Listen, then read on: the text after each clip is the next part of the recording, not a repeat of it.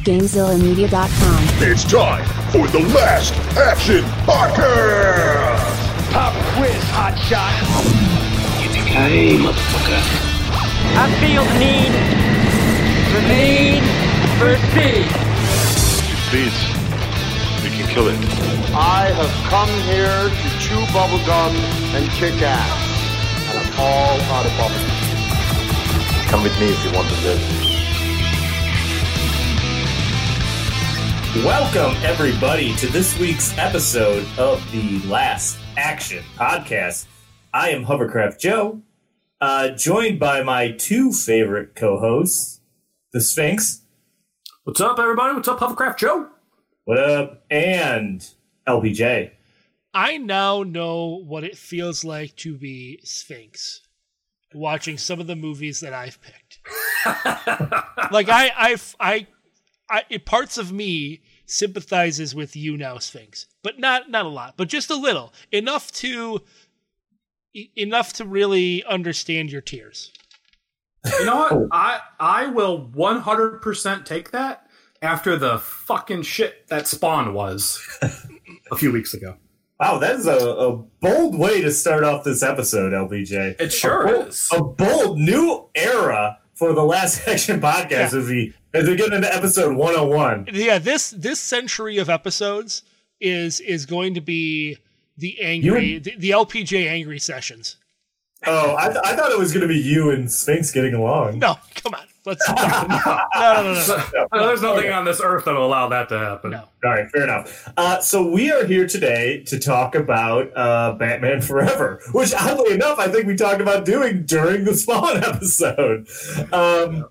But yeah, so Batman Forever, release date on this thing of July 15th, 1995. And I think we often forget this, but I think this would be a good way to segue into our kind of memories of this movie, before we get into more of the numbers. So Sphinx, how do you feel about Batman Forever? So, as a kid, I was 9 years old. I mean, this was young boy fantasy, like Batman Forever. Like, I was all over this movie as a kid. I saw it in the theater when it came out. I was in love with it as a boy. I had the action figures, the play cards. I was Two-Face for Halloween. Like I had the coin and everything. Like, I was obsessed with this movie as a kid. I watched it all the time. And I haven't seen it in about 15 years, and I wish I hadn't seen it for this episode.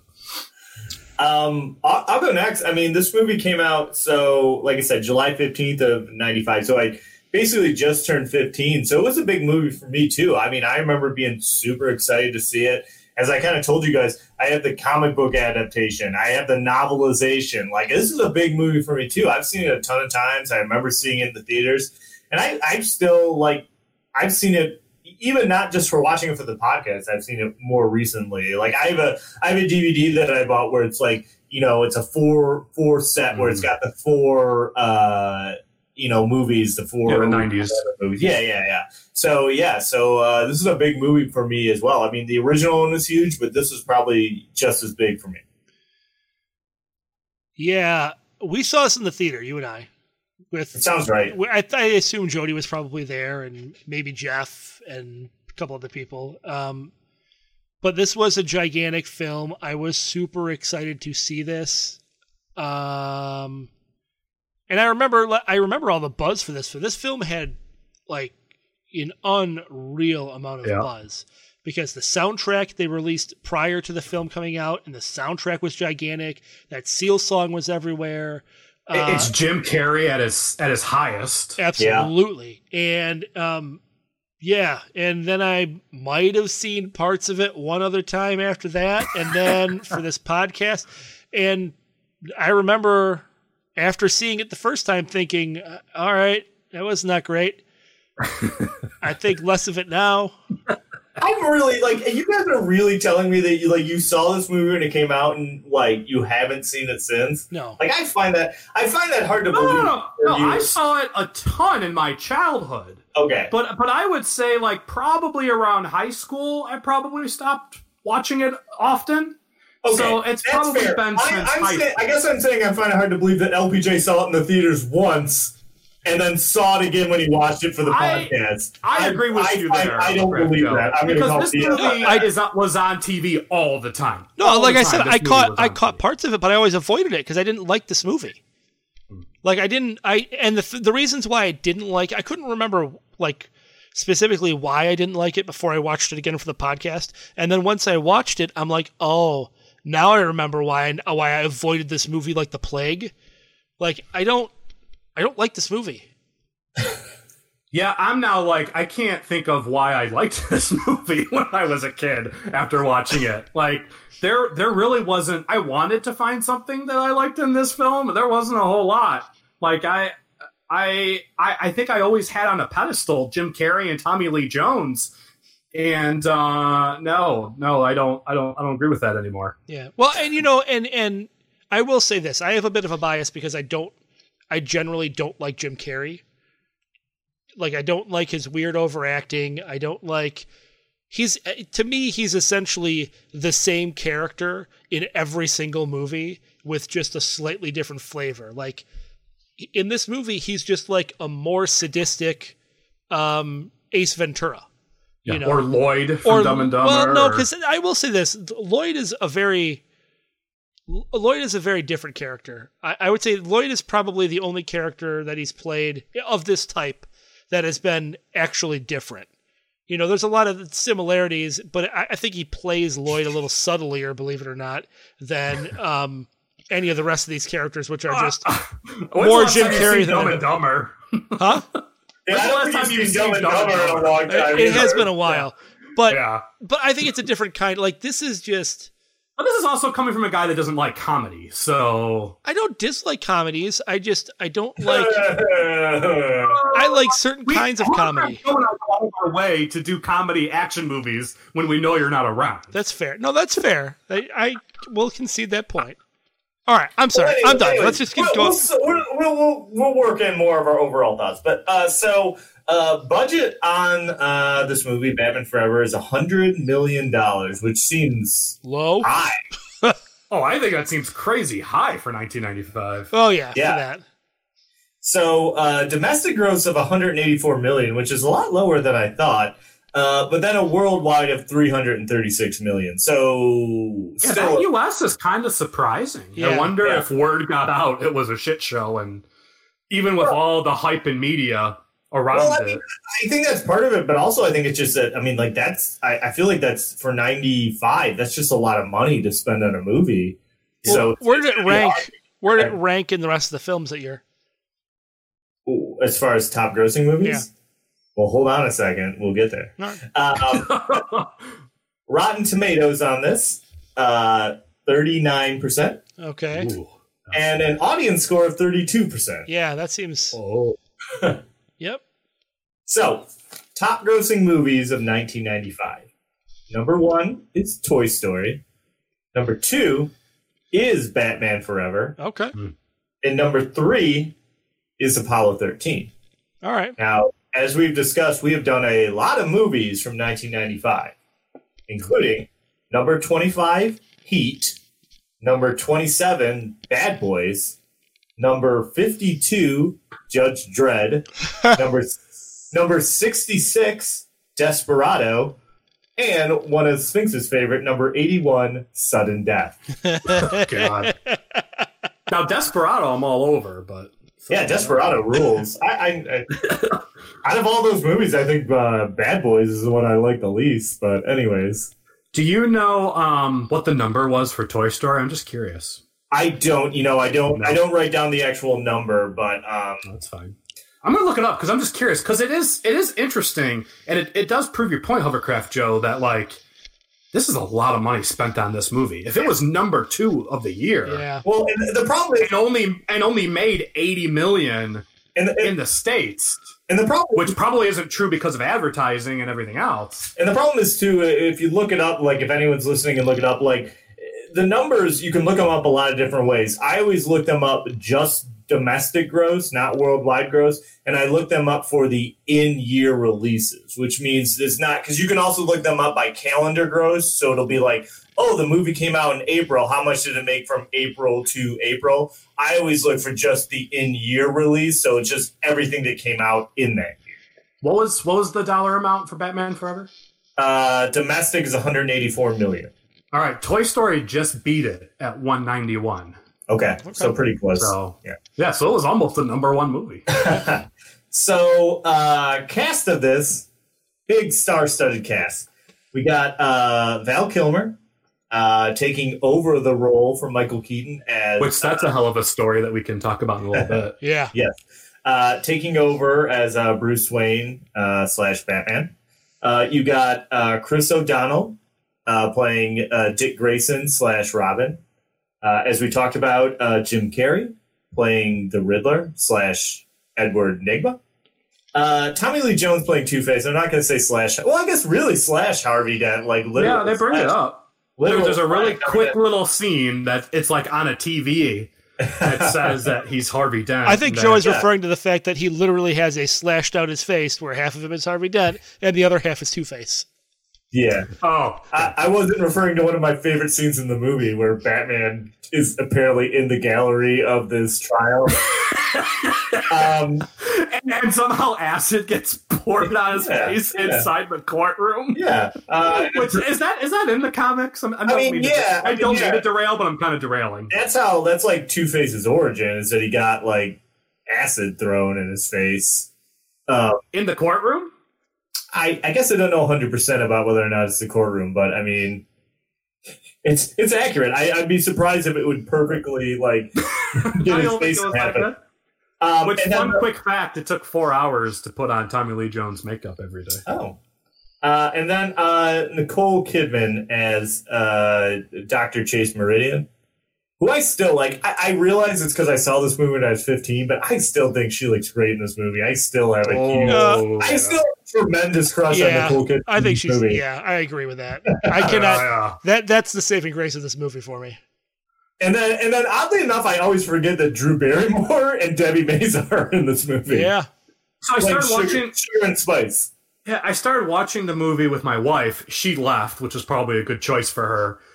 But she's the one that noticed in the credits. She's like, Drew Barrymore. And I was like, where in the hell is she in this movie? And I couldn't figure it out. And then when I see her half naked in lingerie, I'm like, oh, yeah. Yeah, I was really surprised. I was talking about this the other day at work. I'm like, why did Drew Barrymore take this role? They're like, you have like maybe 10 lines total, and you're basically just going to be standing around in lingerie the whole movie. I wonder how much she got paid to do this role. I don't know.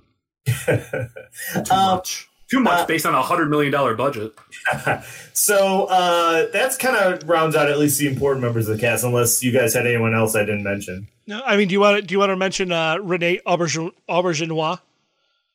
Sphinx? Yeah, absolutely. Because he plays as Dr. Burton at Arkham Asylum. And he is famously Odo from Star Trek Deep Space Nine. There it is. And I will also say, nerds. I will also say, since we're bringing him up because we're probably not going to bring him up again, apparently he had a much bigger role in this film. So there's a lot of this movie that got cut, like a lot, like pages that got cut from what I was reading online. Yeah. But the movie was supposed to start super dark, where Tommy Lee Jones as Two-Face is in Arkham Asylum. And he was having a meeting with his psychologist, who he then murders and escapes. And then it's Renee Auberjonois, whatever, that is the first one to see that Two-Face escaped. And written in blood on the wall, he says, "Kill the bat." That's how the movie was supposed to begin. Yeah. Well, there's a whole bunch to this film. Yeah. I mean, Tim Burton was originally supposed to be in charge of it, and which he still produces. He still produces, although I think it almost seemed like he reluctantly produced it and kind of did it from afar at some point. But yeah, the whole movie was supposed to have a similar tone to Batman Returns, and it was supposed to have Michael Keaton was supposed to be back. Catwoman was supposed to be in it. They were going to have the Scarecrow. I mean, it was going to be a much darker film, more in line with Batman Returns. And what turned it around was McDonald's. McDonald's said, "Oh, I see what you're doing here. No, this isn't going to work. We need this to be a kids movie so we can sell McDonald's toys and justify it." So Warner Brothers said, okay, and essentially caved to McDonald's and lightened everything up and got Joel Schumacher involved, and they camped it up.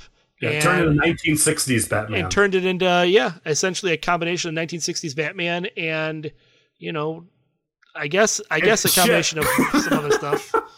And how you feel after you eat a double quarter pounder with cheese, supersized. Yeah. Complete garbage.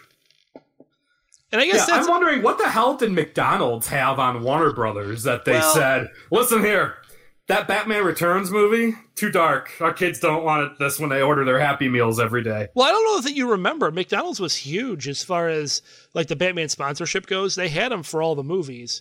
And it was a big deal. Like the whole invention of supersizing was tied into Batman Returns, and at that same time, like the Dream Team was around, like the first Dream Team, and so that's like their whole marketing campaign for supersizing was tied to these movies, and it was a big deal for them, and so it sort of carried over into this movie and then the next one, and it was just like this was their big flagship property that McDonald's owned.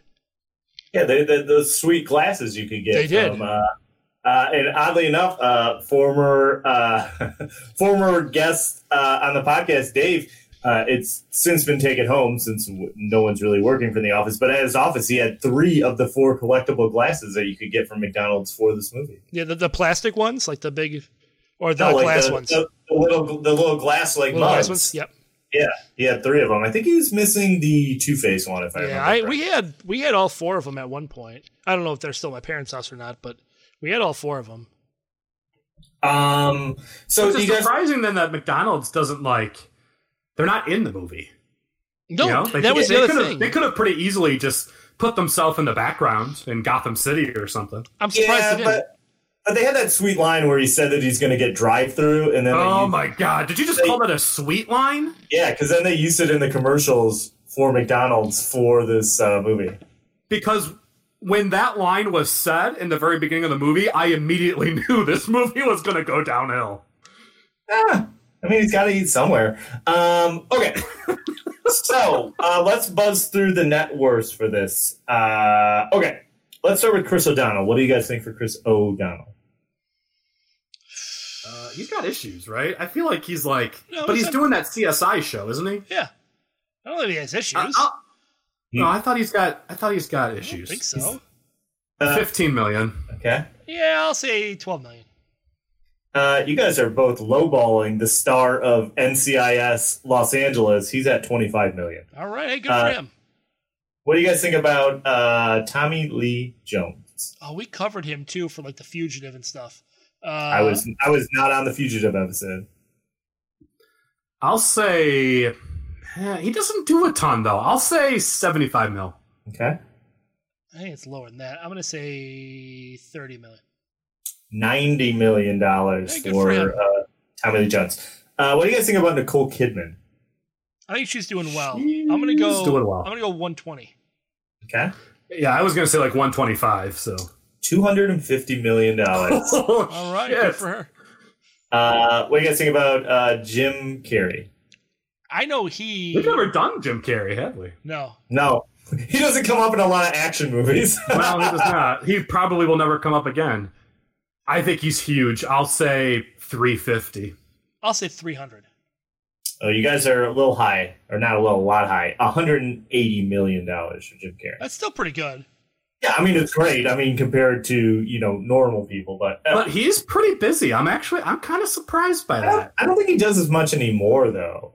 I think if he embraced his inner Nick Cage, he'd be much bigger. I guess too, he's comedy, and comedy doesn't pay, so that could be it too. And then finally, Val Kilmer. See, 10 million. yeah, I don't want to kick a man while he's down. I'm going to say I'll give him 15. $25 million. All right, cool. right. All right, good. So, and as it's come up already a couple of times, the director of this is Joel Schumacher. He's dead. He just died a few weeks ago. He did. He just passed. I guess we should mention that as we're recording this movie just celebrated its 25-year anniversary. Yeah, sounds all right. Yep. Yeah. 25 years. So about 10 days ago, actually. Yeah. So but you're right. He did. Joel Schumacher did just pass. Like I think it was right after the anniversary happened. So Which I'm not going to really say a whole lot about Joe Schumacher because he's got. Do you guys know his past? It's not great. He's got quite a rough past. I'll just kind of leave it at that, like a really rough past. So, but I will say, because it relates to this movie, he had a lot of issues working with everybody. You know, we just did Predator, and we found out how well everybody worked together on Predator, and how that made a movie that probably didn't have a whole lot to it to become a classic. This movie becomes the complete opposite, I would say.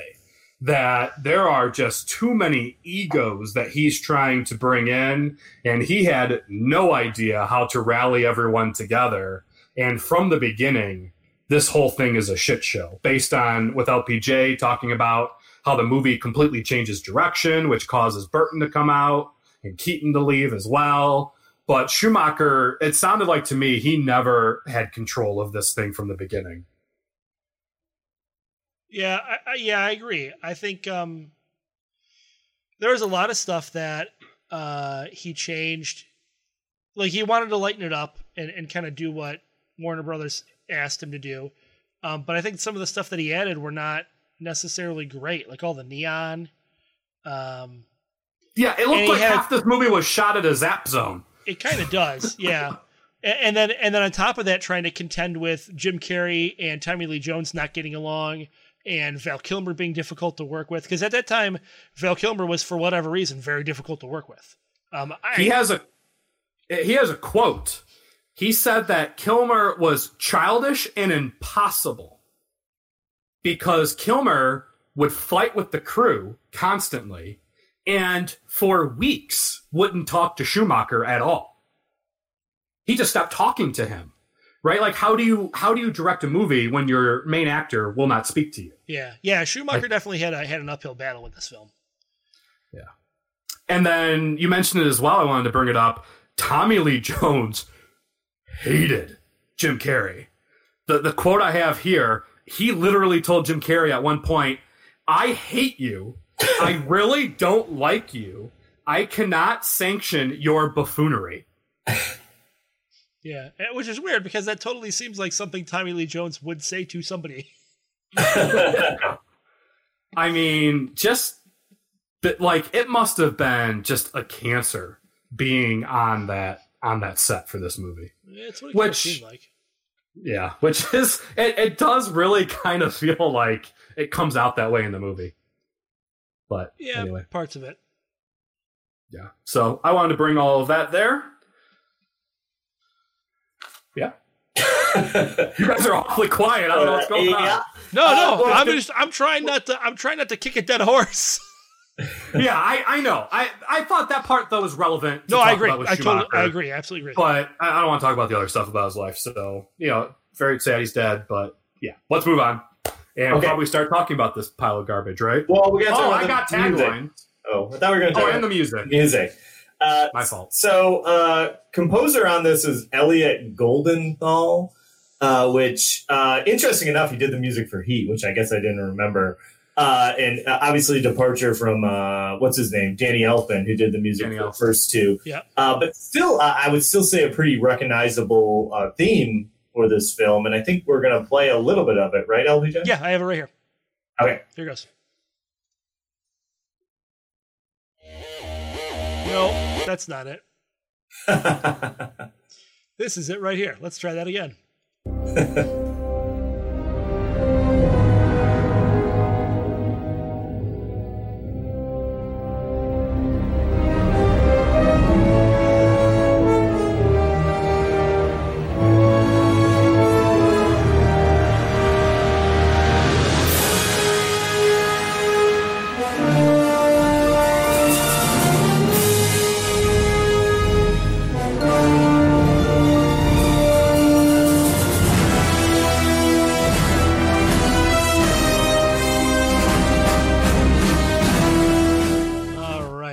So a lot of similar themes to the original Batman theme, but kind of, I don't know, I would say it's more Phantom of the Opera-y.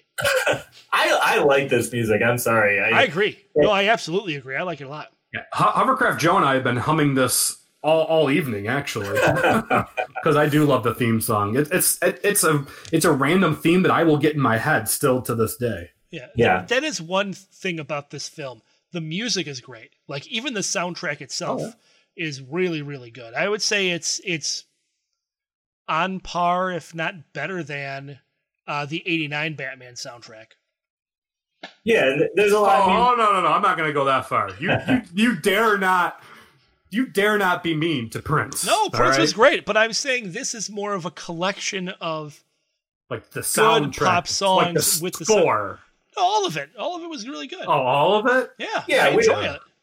U2, Flaming Lips, The Offspring, and obviously, as we kind of touched on before, the breakout hit, I would say, from this movie, which is Kiss from a Rose by Seal, which I think is still a well-known, famous song to this day. Yeah, I'll play a little right now. Yeah, it was number one in the country, or in the world, when it came out. Here we go.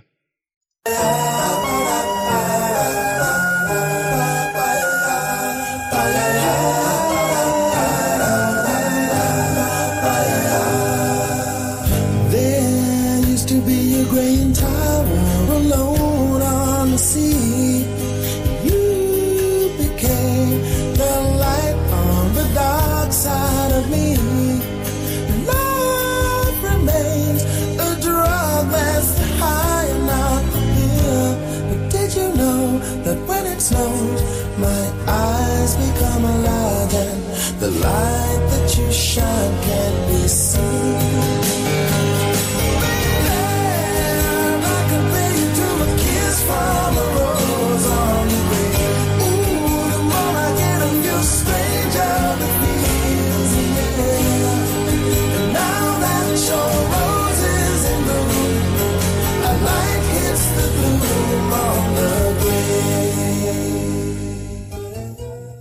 And there it is, Kiss from a Rose. I love it. I'm sorry. It's great. I remember this music video constantly on like VH1. Yes. Yeah. Constantly. Yeah, you know what's crazy? And I rewatched the music video this week, and if you watch it, it basically shows you clips from the entire film in sequential order. So yes. if you watch the video, it basically shows you the entire movie, and it's pretty great. I think I saw too, there's a bunch of clips from the music video that actually aren't in the movie. Yeah. Because Schumacher also directed the music video. That is correct. Oh, wow. I did not know that. Yep. Yeah. There's a lot. There is so much from this movie that was cut. Like, half of the trailer is not in this film. My favorite line in the entire movie is not in the movie. I remember how many times you brought up that line that's in the trailer that's not in the movie. Are you gonna treat us to a performance of the line? The Bat wants to play? We'll play. Yeah, it was in the trailer where he's like in the helicopter. Two-Face. Yeah, Two-Faces. Yeah, but I remember you saying that all the time, LPJ. The first cut of this movie was 2 hours and 40 minutes. Yeah. So the fact that it ends up underneath 2 hours just gives you a rough idea of how much of this movie was cut. And I guess there's a Schumacher cut that they now want released now that he just passed away. Yep. And Warner Brothers has said, it absolutely 100% exists, but we're not going to release it. Yeah, I wonder, do you think it would be better? I don't think it would, but it does leave me that intrigue. Well, I don't know, because this film just reeks of too many hands in the cookie jar. You know what I mean? Like, there was just too many people putting their input on it. And I think maybe a more singular vision from what Schumacher had might have been better. But I don't know. McDonald's probably said 2 hours and 40 minutes is too long for kids. You can't make this movie that long. Yeah, they'd have to eat like 5 Happy Meals. Oh, wait, maybe that's a good idea. I think McDonald's had some influence. I don't think they had final cut of this movie. I don't know anymore. I think the Hamburger and Grimace showed up to Schumacher's office and said, look, you got to cut this movie by 45 minutes, all right? Or we're going to rough Kids are going to you be up. hungry after it ends, and they need to go to McDonald's after they see this movie. And if you don't make these changes, we'll bring Ronald McDonald in here to toughen you up, to rustle you up. It will happen. I guess we'll never know the true story. And then they probably threw a Coke in his face and left. Ooh, and maybe Birdie then took a dump on his Wait, desk. what? Who's Birdie? Birdie's the girl. Right? Oh, Isn't that the name, LPJ? You worked at McDonald's. I did too, but I don't remember Birdie. Yes, it was Birdie. Birdie was the chicken nugget bird girl. Yes. All right. Anyway, moving on. No, I do have one final thing. Not about the McDonald's people, but the song from U2, Hold Me, Thrill Me, Kiss Me, Kill Me. I just wanted to bring this up because I've actually never seen this before. The song itself was nominated twice. It was nominated for Song of the Year at the Golden Globes, and it was nominated for Worst Song of the Year at the Golden Raspberries. Yeah. Yeah. I've never heard of a song being nominated to be the best and the worst. It's an okay song, but I don't know why it was nominated for anything. Yeah, I'm not a huge U2 fan. This is not a song I like of theirs, but yeah, it's fine. I have no problem with it. I mean, I don't think it's a great song or a terrible song. I think it's somewhere in the middle. So. Yeah, I agree. Yeah, I would agree. But you can I've never seen that with a song being nominated to be the best and the worst. It's funny though, because you can tell, like, when they were putting the movie together, that they definitely thought that was going to be the breakout hit. Yeah. Because during the credits, they play the entirety of "Hold Me, Thrill Me, Kiss Me, Kill Me" and just a little bit of "Kiss from a Rose" at the very end of the credits. So you can tell that what they thought was going to be more popular, but it obviously ended up being not that. I actually thought that "Kiss from a Rose" was cut. After watching this time around, and I'm happy I watched the rest of the credits because then it played. I think it was the music video. I kept thinking because I thought for sure that the song was in the movie, like sometimes some scene in it.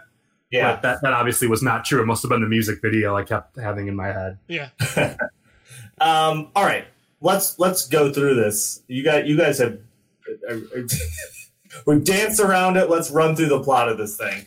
So, beginning of the movie, here's something I always forget, that he basically has I always forget because I think of the suit he wears at the end, but I forget for most of the movie, he kind of wears the Keaton suit just with, like, nipples on it. Yeah, it's like a more anatomically correct Keaton suit. Yes. So, movie starts off, Batman get ready to go out, fight evil. I don't know how you guys feel. I actually kind of like the Batmobile in this movie. I don't know. I don't mind it. I mean, it kind of looks like the ambiguously gay duo's car, but it's not terrible. I don't mind this one.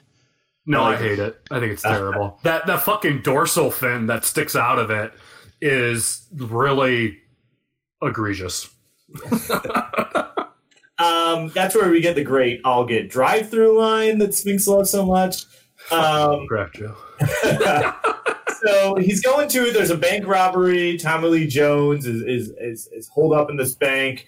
He gets to the scene. That's where we're first introduced to Dr. Chase Meridian, who's like a psychologist, a criminal psychologist, I guess. Yeah, she's a criminal psychologist.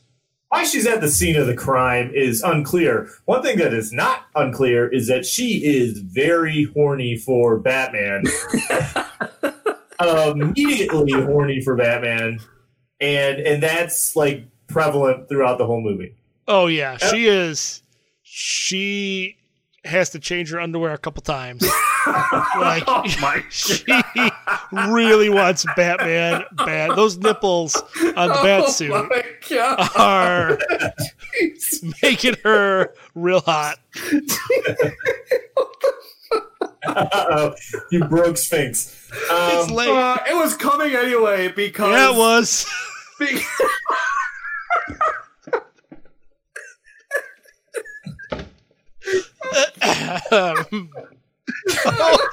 He's turning red, folks. I think he stopped breathing. We're like 5 minutes into this. But that's what this movie fucking does. Because when this scene is happening, first off, talking about sex, why is Two-Face's crew look like they're fucking in bondage uniforms? Yeah, they've all got weird piercings in their face the fuck too. out of me out. Like, are they about to do some S&M shit? Maybe. But then going into it as well, I'm sorry, Hovercraft. I'm taking over for a brief moment. Go ahead. Because this scene fucking drove me nuts. So they're at this bank, which apparently the safe is like in the middle of the... Yeah, it's just in the middle of the room. Deal with it. The building, not on the main floor where a commercial bank would find it. It's in the middle of the room on like the 40th floor. Deal with it. Yeah, and there's a security guy in there. And so I love that Batman guy. goes... Yeah, so Batman goes in there to try and save him. The door gets shut on him, and somehow the helicopter, pulls the safe out, and somehow Two-Face rigs the inside of this safe with fucking acid. Yeah, he poured boiling acid into a couple of the safe deposit boxes. It stayed in there and didn't do anything. And then they opened up and it started filling the safe. And the guy goes, boiling acid! Yeah, and then Batman finds a way. Oh, he uses his hearing aid. Yeah, and he uses it to pick the lock of the safe, to crack the safe. I have a hard time believing that's not already built into Batman's suit. I'll give you that. That's but fair. But then, Batman saves the day, and the safe somehow, when it gets cut from the rope or the helicopter or whatever, perfectly finds itself back in its original position. Well, here, not to get all physics in Gotham City completely don't exist, or they adapt to however they want to adapt it to. Well, and that safe fucking falls perfectly back into where. Well, not to get all physicsy on everybody, but if you notice, it breaks through the wall, right? Batman secures the safe back to the wall using a grappling hook. Yeah, which somehow fires through concrete. However, is strong enough to not break. Yes. Once the weight of the safe is on it. Yeah. So his grappling hook can fire, his gun can fire the grappling hook hard enough to put it through, but it's also strong enough to support the weight of the safe. That is ridiculous. Like that concrete, it blows my mind. The concrete has incredible physics. Yeah. Like it can't take the weight, it can't take the force of the grappling hook going through it, but it can take the weight of the safe pulling on it. Correct. But then the crazy shit doesn't end there, because then we get to go on this helicopter ride, and somehow we just ignore the ongoing conversation of, is Gotham New York City? And we just decide to go for it, that yes, it is. Because Gotham City has the Statue of Liberty. Yeah. But it says Gotham on the halo. So I guess that makes it different from the Lady Liberty we see, in New York Harbor. And Two-Face proceeds to, he misses out on his line. LPJ, want to say the line again? The Bat wants to play? We'll play. He attaches a parking brake. Yeah, the club. The club to a fucking helicopter. Mm-hmm. And then he leaves, with which Batman somehow escaped in time, and they blow up the Statue of Liberty. Well, just like the head, but yeah. The helicopter crashes into the head of the Statue of Liberty. And, but it seems like for all the damage, like they show it, it's still standing for the most part. So I think it's more just like the face of the Statue of Liberty. But yeah. No, I don't remember. There's not, like in the comics, there's not a Statue of Liberty in Gotham, is there? Well, no. I mean, Gotham is supposed to be like, I think like an analog, like for New York City. But it's not New York City. So they don't, it doesn't have all the iconic landmarks of New York City. But this movie's just like, whatever, they got a Statue of Liberty. Joel Schumacher says they got a Statue of Liberty, they got one. All right, fair enough. And it's at this point that I knew this movie was going to just not improve. But, all right, I'm going to leave it back to Hovercraft Joe. Okay, so we're introduced to Edward Nygma. Get it? Enigma. Enigma. So is that the Riddler's name in the actual comics? Yes. Okay. All right. So he was, but I wanted to confirm. He works at Wayne Tech. He's a big fan of Bruce Wayne. He's working on some bullshit to do with brainwaves. He's got this thing. It's called the box, but it looks like a blender with meth in it, is how I describe it. Oh, yeah, definitely. That's a perfect description. And apparently what it does is that it beams TV signals directly into your head. So Bruce Wayne shows up. He's really happy. He shows him the device, and Bruce Wayne's kind of interested, but he's not like super interested. He's kind of like, I don't know. We'd have to talk about this a little bit more. So let's set up a meeting and we can talk about it. But for some reason, Edward Nygma's like, no, I need your answer right now. And he's like, well, then no, because I don't know what you're doing with brainwaves. And then he sees the bat signal, so he's got to take off. Well, what I can't figure out is why does he need the answer right then and there? Right? I don't know. I literally have a note that says, why does he need an answer now? Yeah, he already works for Wayne. Yeah, is he going to go to a rivaling company of Wayne Enterprises? I don't think so. Like, I think he's just like, yeah, I don't know. I think he's just so enamored with Bruce Wayne that he's like, I don't know. It's not clear. But anyway, so he sees the bat signal, he leaves, he gets into a voice-activated chair, which I love, because he gets in it and he goes, chair, and then the chair folds down, and he gets in kind of like a coffin torpedo that shoots through a tube and takes him to the Batcave. What if he's just in a meeting talking to somebody and he happens to say the word chair? Does he drop through the floor? I think he does. Potentially. But why does he even have to say chair to do it? I don't know, but he does. I know. Shouldn't he say Alexa first? And it's a really tight little cocoon that he's in. I mean, 2020 Val Kilmer is probably getting stuck in the middle of Gotham City. Oh, hey, listen, let's not kick Val Kilmer while he's down, please. Yeah, I had to mention it real quick. The poor man. The poor man's almost dead at this point. So he arrives to the bat signal, only to find that it was Dr. Chase Meridian who set up the bat signal. Are still wet. Yeah, she's like, how does she get control of the bat signal? I just got a switch. I think you just go up there and you just like, boom, it's got a switch that you turn on. Yeah, how do you think it gets turned on, LPJ? Well, what I'm thinking is, don't the police have control? Because otherwise, her office is at the police station. Anybody could. Well, is her office at the police station? Yeah, he goes to visit, and Bruce Wayne goes to visit, and they all seem to know him. He goes through all the detectives' offices and stuff, doesn't he?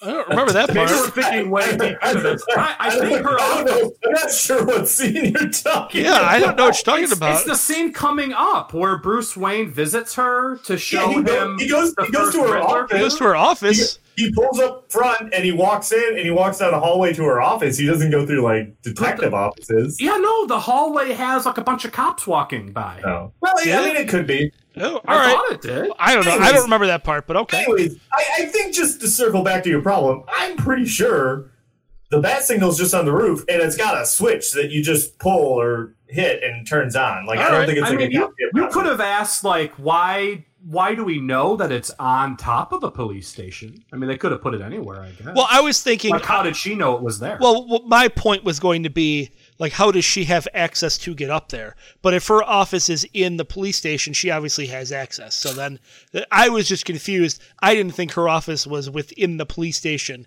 building. I was thinking her office was, like, in her own building, wherever the hell that is. Right. So anyway, so she turns it on. She basically calls Batman there because she's horny for him. She's wearing. Well, I mean, it's true. I know. I just forgot that was the point we were leading to. I'm not going to mince words about it. She's wearing like a slinky dress, and we get some great air quotes lines in this. This is where he tells her that the bat signal is not a beeper. He also says that chicks love the car. The dialogue is so bad between the two of them. I mean, Nicole Kidman may be good looking, but neither of them have any idea how to act based on this conversation. Well, you know what? I'm not going to put it on them. I'm going to say it was the direction they were given, because the whole movie here was supposed to be kind of campy. However, the dialogue doesn't lend itself to be campy. No. Do you think that dialogue though is in the script, or do you think it was like? I think their dialogue was in the script. I think it's in the script. I don't think Nicole Kidman and Val Kilmer are improv. Yeah, no, but I think 90% of what Jim Carrey's doing is improv. Okay, that's fair. So anyway, so before anything can really happen, Commissioner Gordon shows up in his pajamas. Is like, hey, what's going on? I saw the signal. Which, does that mean that Commissioner Gordon lives in the police station then? I'm not entirely sure what that means. He got there fast. He's definitely in his pajamas. Look, bare minimum, he's got a cot. Maybe he was hoping that Nicole Kidman would just settle for him that night since Batman left. Hey, you never know. Cut back to Edward Nygma. He is his boss is really mad at him for kind of what he did to Wayne, but he tests his machine on him, and like he puts the blender on his.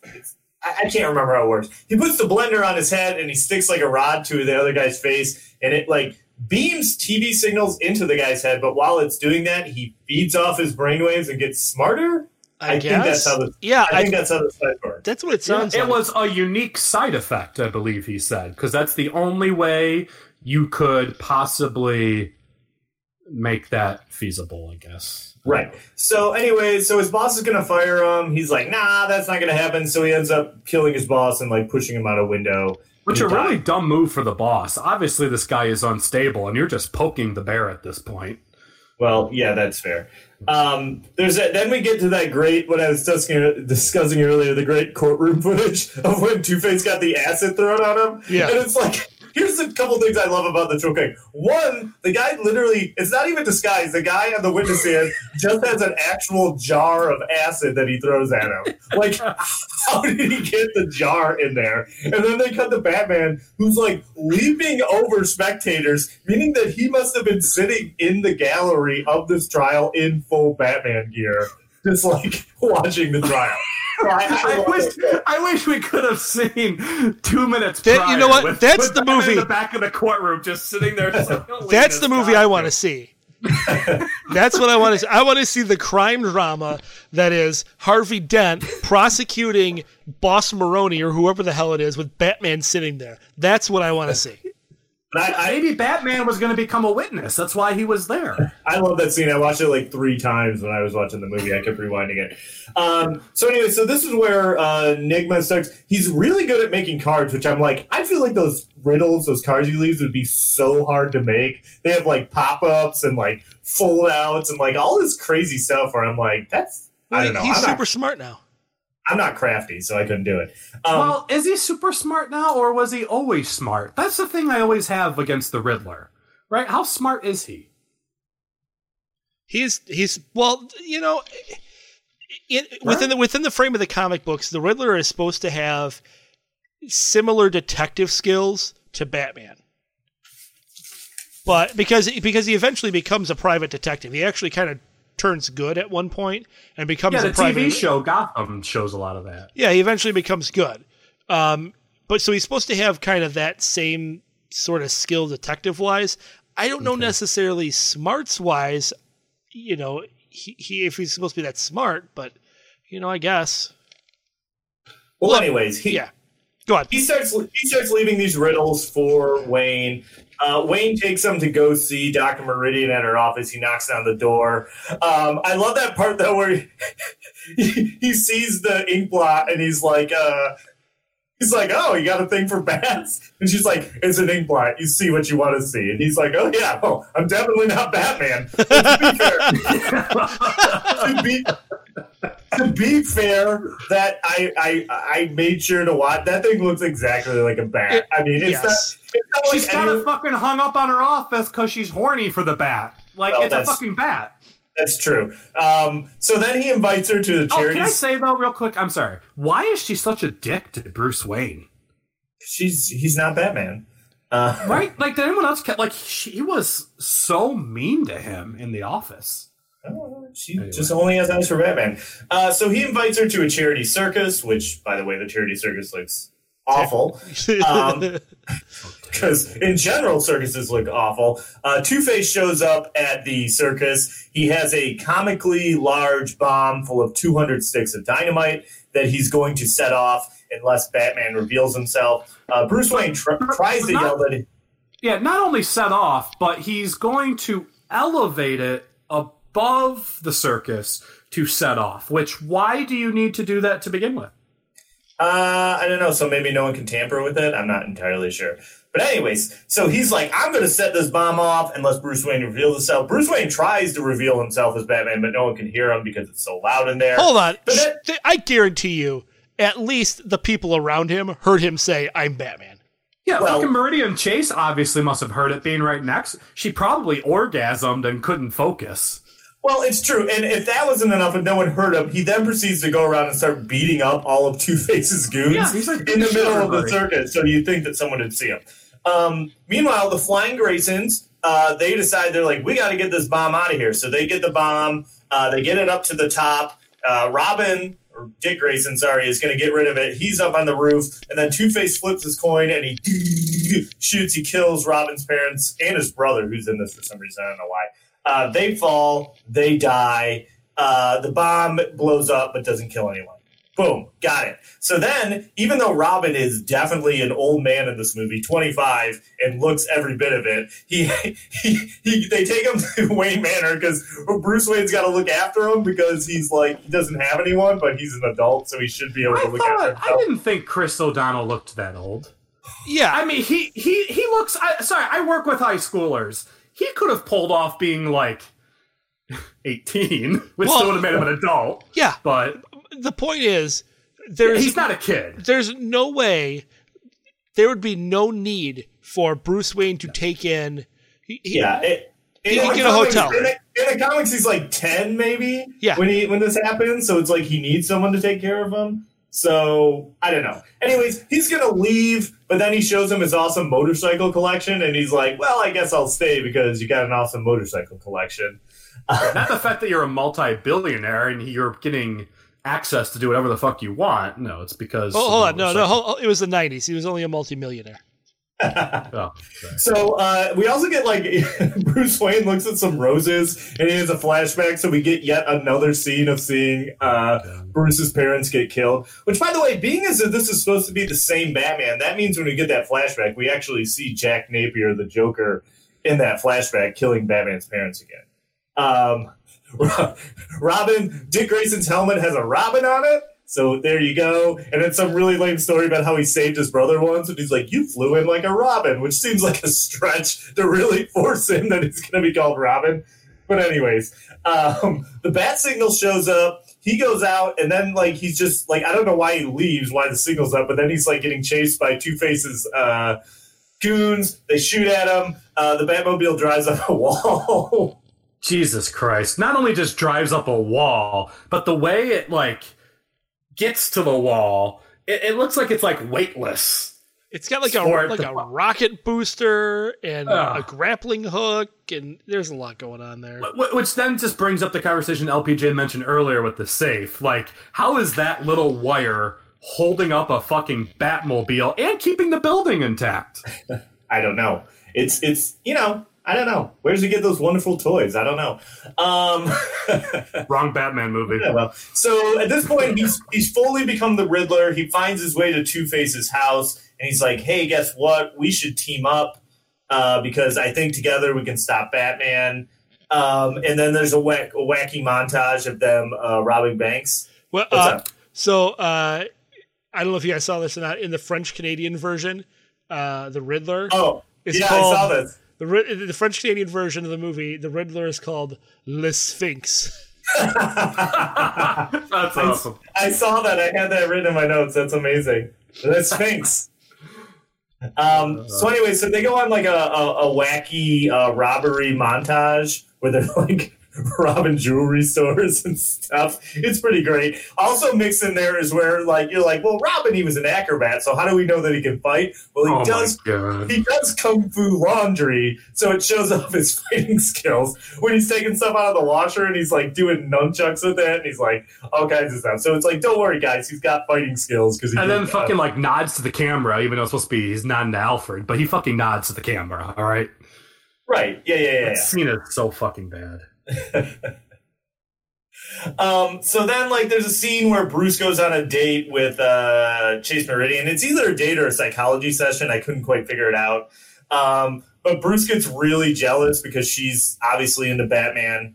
And she's got all this stuff with Batman. He gets while this is happening, Robin finds his way into the Batcave in the most ridiculous scene ever, because like there's a door he can't get into, so he's like, well, I'm gonna get in this door, and he's like on the top, and he like jumps and he swings from the chandelier and he like slides down. Hold on, you forgot. First, he tells himself go. Like he verbalizes to himself. Go. He says go. Like he's gonna start himself. Yeah, he goes, he slides out, he swings on the chandelier, slides down the tapestry, slides across the floor, and he gets to the door and he finds the Batcave. It's fucking Alfred that leaves. Couldn't he have just like hidden behind the door right next to that door and then just walked in? No, yeah, he had to fucking say go and then do all that work. He definitely could have. So this happens, he finds a Batcave. So meanwhile, while Bruce is visiting with Dr. Jason Meridian, he gets a call on his video watch. And it's Alfred talking to him, telling him that Master Dick took the car, and it turns out it's the Batmobile. He goes the other car. Yeah, he goes joyriding in the Batmobile into a bad part of town, runs into a group of like night walkers or hookers, if you will, which I found out was played by the band En Vogue. I don't know if you guys knew that or not. The ones that are talking to him when he's in the Batmobile. I was unaware of that. So it's En Vogue. He stops a crime. This group that's this gang that's really into like black lights, laser tag. Yeah. So he fights them and he does pretty good. He saves the girl, but then there's a lot of them. The Glow Golf gang. Yeah. Well, which is really weird because you first see them and they just look normal, but then they go down the alley and it's like someone turned on a million black lights and they're all glowing. They all look like Papa Shango. So Batman ends up having to show up. Baron Samedi, too, the leader of the group? Yeah, that's what I meant, Baron Samedi. Papa Shango was a wrestler, I'm sorry. So Batman has to show up and save him, and Robin's like, hey, I want to be your partner, and Batman's like, nah, that's not going to happen. You're not going to be my partner. So then they go to another gala. There's a lot of galas in Gotham City. This one's being hosted by Edward Nygma. It's to show off like how great the box is. And the new updated box. Yeah. The new updated box. Hold on. Sorry. So he goes there with Chase, right? Who had previously told him that she's in a relationship with somebody else. Yeah. So why does she keep going on dates with him? Because he's fucking rich, I'm guessing. That's true. But then, like, why does she change her mind at the end of the movie to speed that part of the story along? Right? She ends up saying, when Batman is about to fuck her, I've met someone. You haven't just met someone. You've been dating Bruce for months now, it seems like, or maybe weeks. I don't know. Because how quickly does it take the Riddler to build that fucking compound in the middle of the ocean? I'm feeling like this is like months and months and months. But she's like, oh, I don't want your badass anymore. I want... No, well, now that I've got you, the thrill's not there. Right? Like, that's exactly why. Even though she's fucking dressed, she's naked in her bed in an empty apartment building. Yeah. So, I jumped us like an hour. Sorry, continue. So, the Bruce Wayne wants to check out how Nygma's machine works. Here's the spoiler. It's powered by what looks like Predator blood. It's like this vial of Predator-looking blood that they take out. He goes in it and ends up reading his mind. That comes into play a little bit later. Two-Face... How did he not see that coming, right? Like, he fucking is walking up to the TV.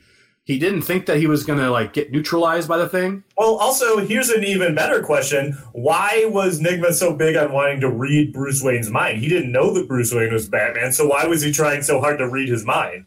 That's a great point, too. So Two-Face shows up at the gala, and we get possibly the best part of the movie when Batman crashes through the window, and you get the Batman guy, the guy that's like, Batman, yeah! That's my favorite guy in the movie. And if you watch the honest trailer for this, which I highly suggest you do, when they do the starring at the end, one of the starring guys is the Batman guy. It's pretty great. So they have a fight. When he's going to change into Batman and he slides down the fire escape, like that part cracked me up. It looks so bad.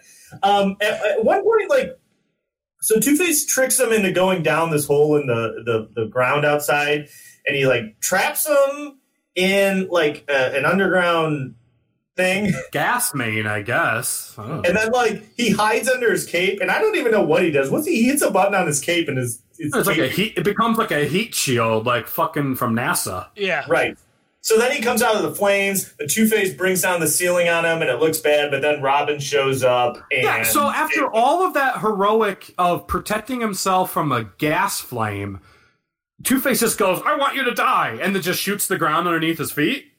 And then all these raisins fall on him? Raisins? What the fuck is that falls on him? Like risers or no? girders? Is it dirt? Like what is it? It looks because it's all purpley. They look like raisin. I think it's just like dirt or sand. I think it's just the lighting that makes it look different color. It's all the black lights in this movie. Anyway. So Robin shows up, or Dick shows up as Robin and saves them. It's the ashes of the Glow Golf gang. But so he saves them, but Batman's like, hey, yo, he's like, not only are you not going to be my partner, but I think I'm pretty much going to stop being Batman altogether. And then he leaves to go for his booty call, as we discussed. But that's when she's like, oh, you know what? I'm actually in love with somebody else. And so Batman leaves, and you get that real awkward scene where he smiles in the bat suit, and it looks really bad. So let's bring it up real quick, too. I'm sorry. Val Kilmer did a much worse job than I thought. From what I remember as a kid, I felt like this was not a good acting role. I don't think. Which again, maybe he didn't have a choice with the script, but it did not. I think he does not do well as Bruce Wayne. I think he's okay as Batman. Yeah, I will agree with that. That's my opinion as him in the movie.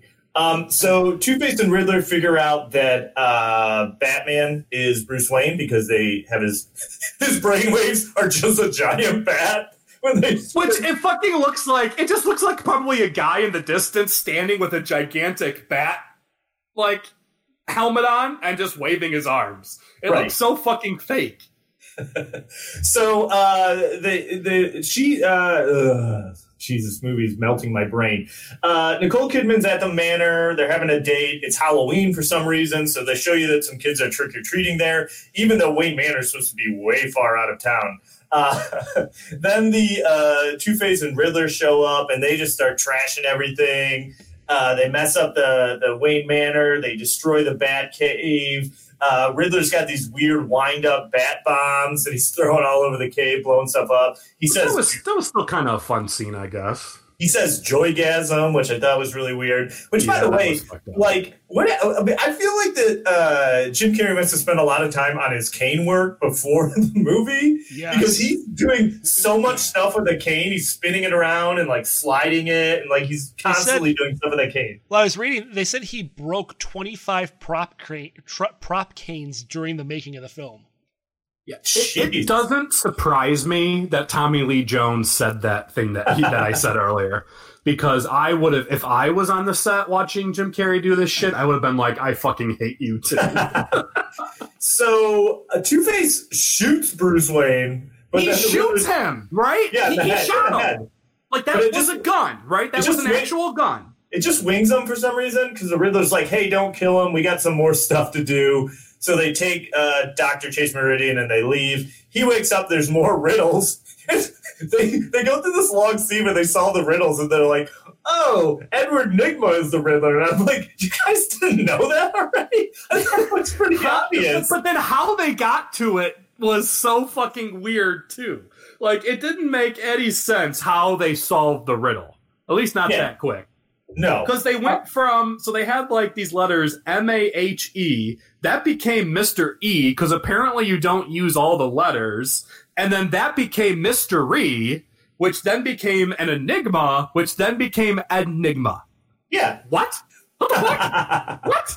So they're like, is everything destroyed in the Batcave? And they're like, no, not the prototype suit. So he gets on this other suit, and boom, Robin's there. And Alfred made him a suit, too, which leads me to believe that Alfred's the one putting the nipples on all these bat suits if he's the one making them. Yeah. Nipples and cod pieces. That is clearly what Alfred's into. So they're like, hey, we still got the Batwing, and we got the Batboat. He probably decorated Two-Face's gang, too. Which, by the way, I have to say, when he was flying the Batwing, the Batjet out of the Batcave, like, it was like a comically long and twisty. Yeah. Like, What the hell? Like, why wouldn't it just be a straight shot into the sky? I don't know. And then you get that great scene where he flies by Gordon and gives a thumbs up, which is one of the greatest gifs you'll find on the internet if you search Batman thumbs up. And it's just him flying in the Batwing, and he just gives a thumbs up, and then he takes off. It's great. Did he think Commissioner Gordon was going to fucking see him give a thumbs up from up in the sky? So I often look up in the sky at airplanes, and I look for the pilot to give me a thumbs up. I don't know about the rest of you. So they fly out to the Riddler's giant blender island where he's collecting all the where he's collecting all the brainwaves. The boat gets sunk, and I think the Batwing turns into a sub. And I do have in my notes that this movie becomes Thunderball for like just a minute. There's a lot of underwater stuff going on. They climb onto the island. You get that great holy rusted metal Batman. Oh my god! Why? So Robin, after the whole movie, he's like, you know what? I'm going to kill Two-Face. But then he has a chance to, and he saves Two-Face. But it ends up being a big mistake because he takes him hostage. What a fucking idiot! I wish Two-Face would have fucking shot him right in the head. I do have a note that I'm just realizing now. When Batman sneaks into, and at one point he activates boots and jets on his boots, and I have jets on his boots. Fuck you. That's literally what my note says. So we get to the final showdown. The Riddler's got Dr. Chase Meridian and Robin held hostage, and he's like, you have to choose if you're Batman or Bruce Wayne. You can only save one of them. They also talk about Robin where they're like, oh, he hopes to one day see a bare naked girl. They talk about him like he's like a 12-year-old, and he's clearly not.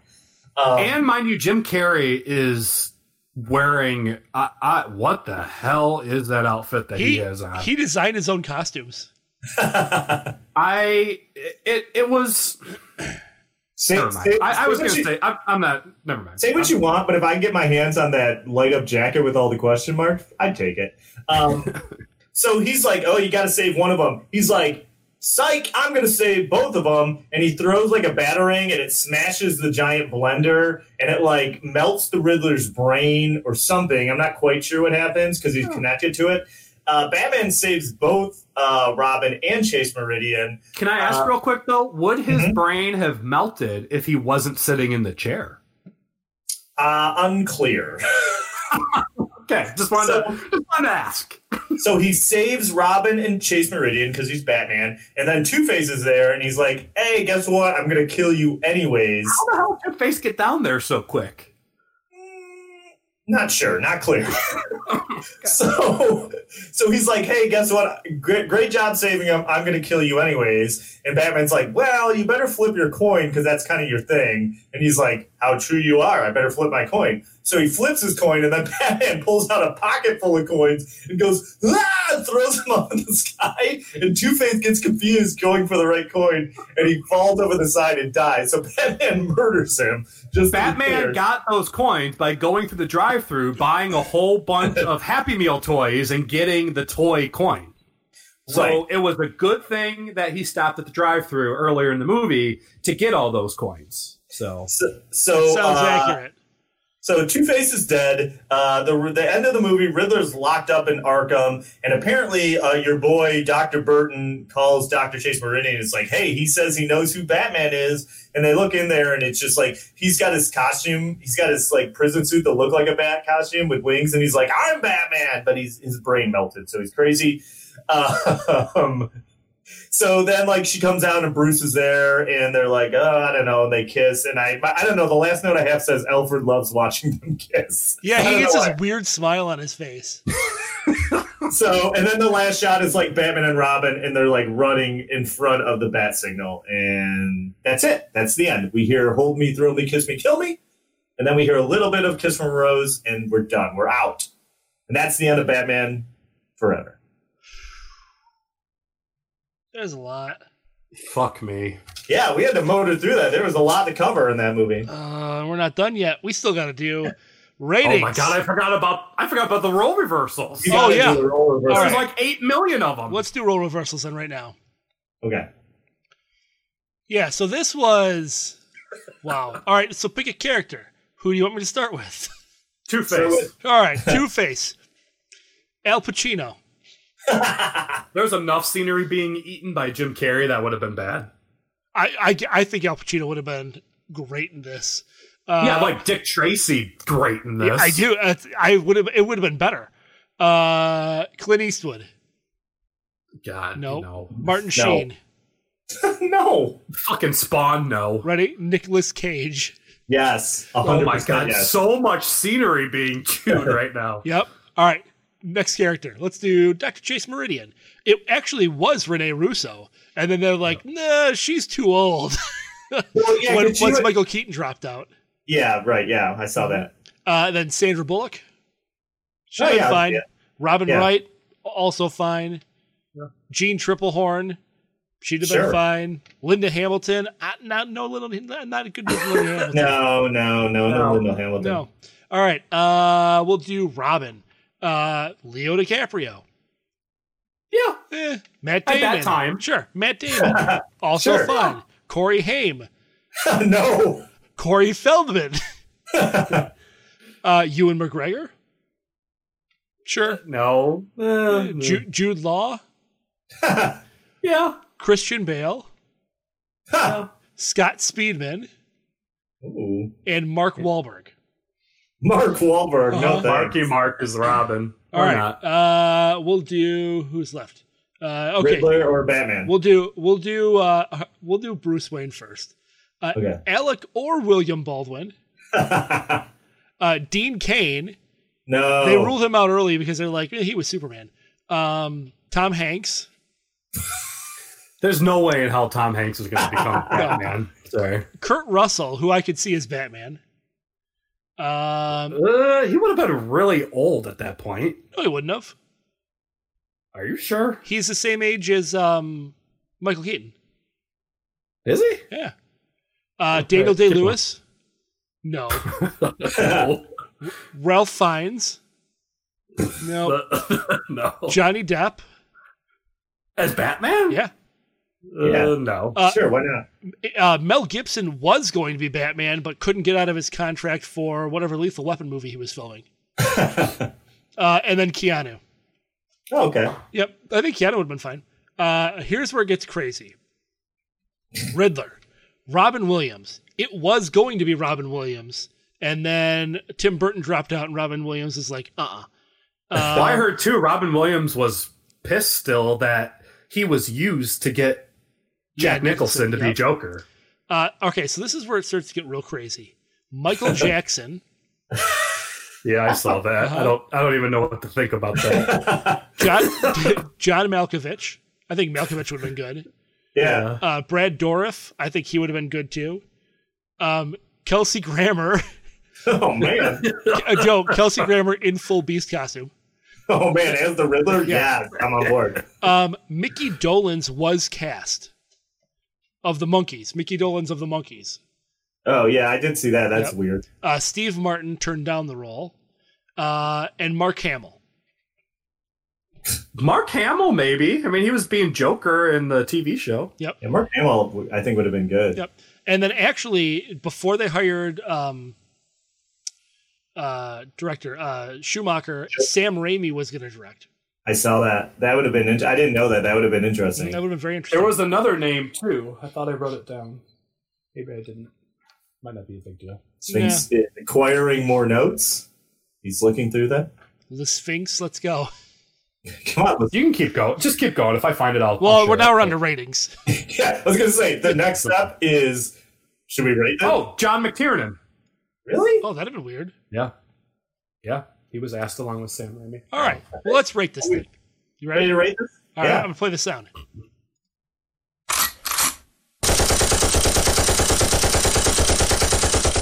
All right. So I'm not sure who should go first. I feel like I kind of want to hear Hovercraft Joe talk first. Because I think I already know where LPJ and I are on this. I think I know where Hovercraft Joe is, but I don't know. So I want him to talk. Let's let Joe brought the movie to us. Let's let him decide who wants to go.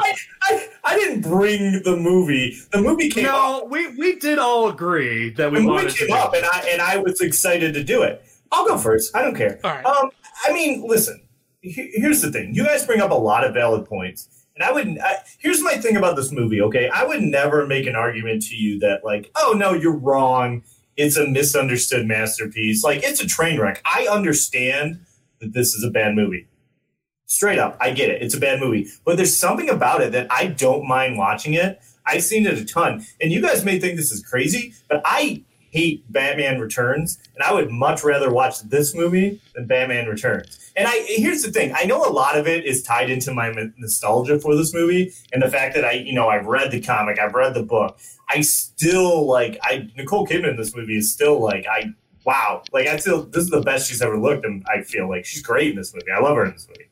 And I don't know, there's something about it where it's bad, and I think the Honest trailer, which again you should watch, really sums up how I feel about this movie, because they're like, yeah, this is the worst movie I've seen 30 times. And that's how I feel about this movie, because it's bad. I mean, it's objectionably bad. Like, I can't sit here and make you think. So I would say this is my rating. It's a 2 Machine Gun movie, but my nostalgia for this movie bumps it up to a 3 Machine Gun movie. That's fair. No, that is a fair assessment in terms of your view of this movie. This is officially Hovercraft Joe's guilty pleasure movie. It really is. You're right. I do. And I know it's bad. And I watch it and I'm like, this is dumb. And Jim Carrey drives me crazy. And I'm like, what is Tommy Lee Jones even doing? Like Two-Face is supposed to be this nuanced character that's constantly battling between his two sides, but in this movie he's like, what if he was just batshit crazy the whole thing? So anyways, that's me. 3 machine guns, but it's probably more like a 2 machine gun movie. Go ahead. I can go next. This movie, God, I don't know what I saw in this movie as a kid. I guess I was just that I was a kid. This movie fucking sucks. It's horrible. It's terrible. I would not recommend this to anybody. Skip it. Do not go after this movie. It's 1 machine gun. Yeah, I don't know if I'm at 1 machine gun, but one of my biggest issues with this film is Jim Carrey and Tommy Lee Jones are essentially both playing the Joker. They're just both the Joker. And none of the writing is good in this. The acting isn't good in this. The movie has nipples on the batsuit. It's just a weird movie. It's so strange. It's such a departure from everything that Batman is. And yeah, I can't. It's just not. It was a tough watch. It was a real tough watch for me, and I regret buying it for the $2 that I paid for it. I'll go. God damn it! Just because you want to do it, join me. Just give it. I'm going to give it a 1.5. I'm going to give it a 1.5 for this reason. It's a bad movie, but it's not bad enough to be fun to watch like Batman and Robin is. Batman and Robin is so terrible that it's fun to watch how terrible it is. This movie is just bad. See, I disagree with you there. I think it's flip-flop. I think this one is bad, but there's enough in it that I think it's fun to watch, where I think Batman and Robin is just an unwatchable train wreck. But, different strokes. You know what? And I haven't seen Batman and Robin in a long time, so you might be right. That's what I was going to say. You guys need to watch that, because if you think this is a steaming pile, then you need to watch that, because that is... When I was younger, I always thought Batman and Robin was a train wreck. When I liked this movie... So that does make me nervous about Batman and Robin. Well, all right. I'm still standing by my 1.5 for this film. All right. Fair enough. Like I said, I wouldn't begrudge you guys your opinion because I know it's not good, but I like it. Fair enough. Nope. That's cool. All right. Well, we are Last Action Podcast. And this is episode 101, the beginning of the new Last Action Podcast millennium. What a hell of a way to start our new 100 episodes. All right, great with that. This movie hurts. So thank you to our patrons. Check us out everywhere that you can get a podcast. Check us out on GameZillaMedia.com, on Instagram, on Facebook, on Twitter. Check out all the podcasts on GameZilla Media. There's tons of them. But we thank you for your support, and we look forward to bringing you another 100 episodes. Anything else you guys want to say? No, I think you covered it pretty good. All right. Well, in that case, this episode of the Last Action Podcast has been terminated. But we'll be back.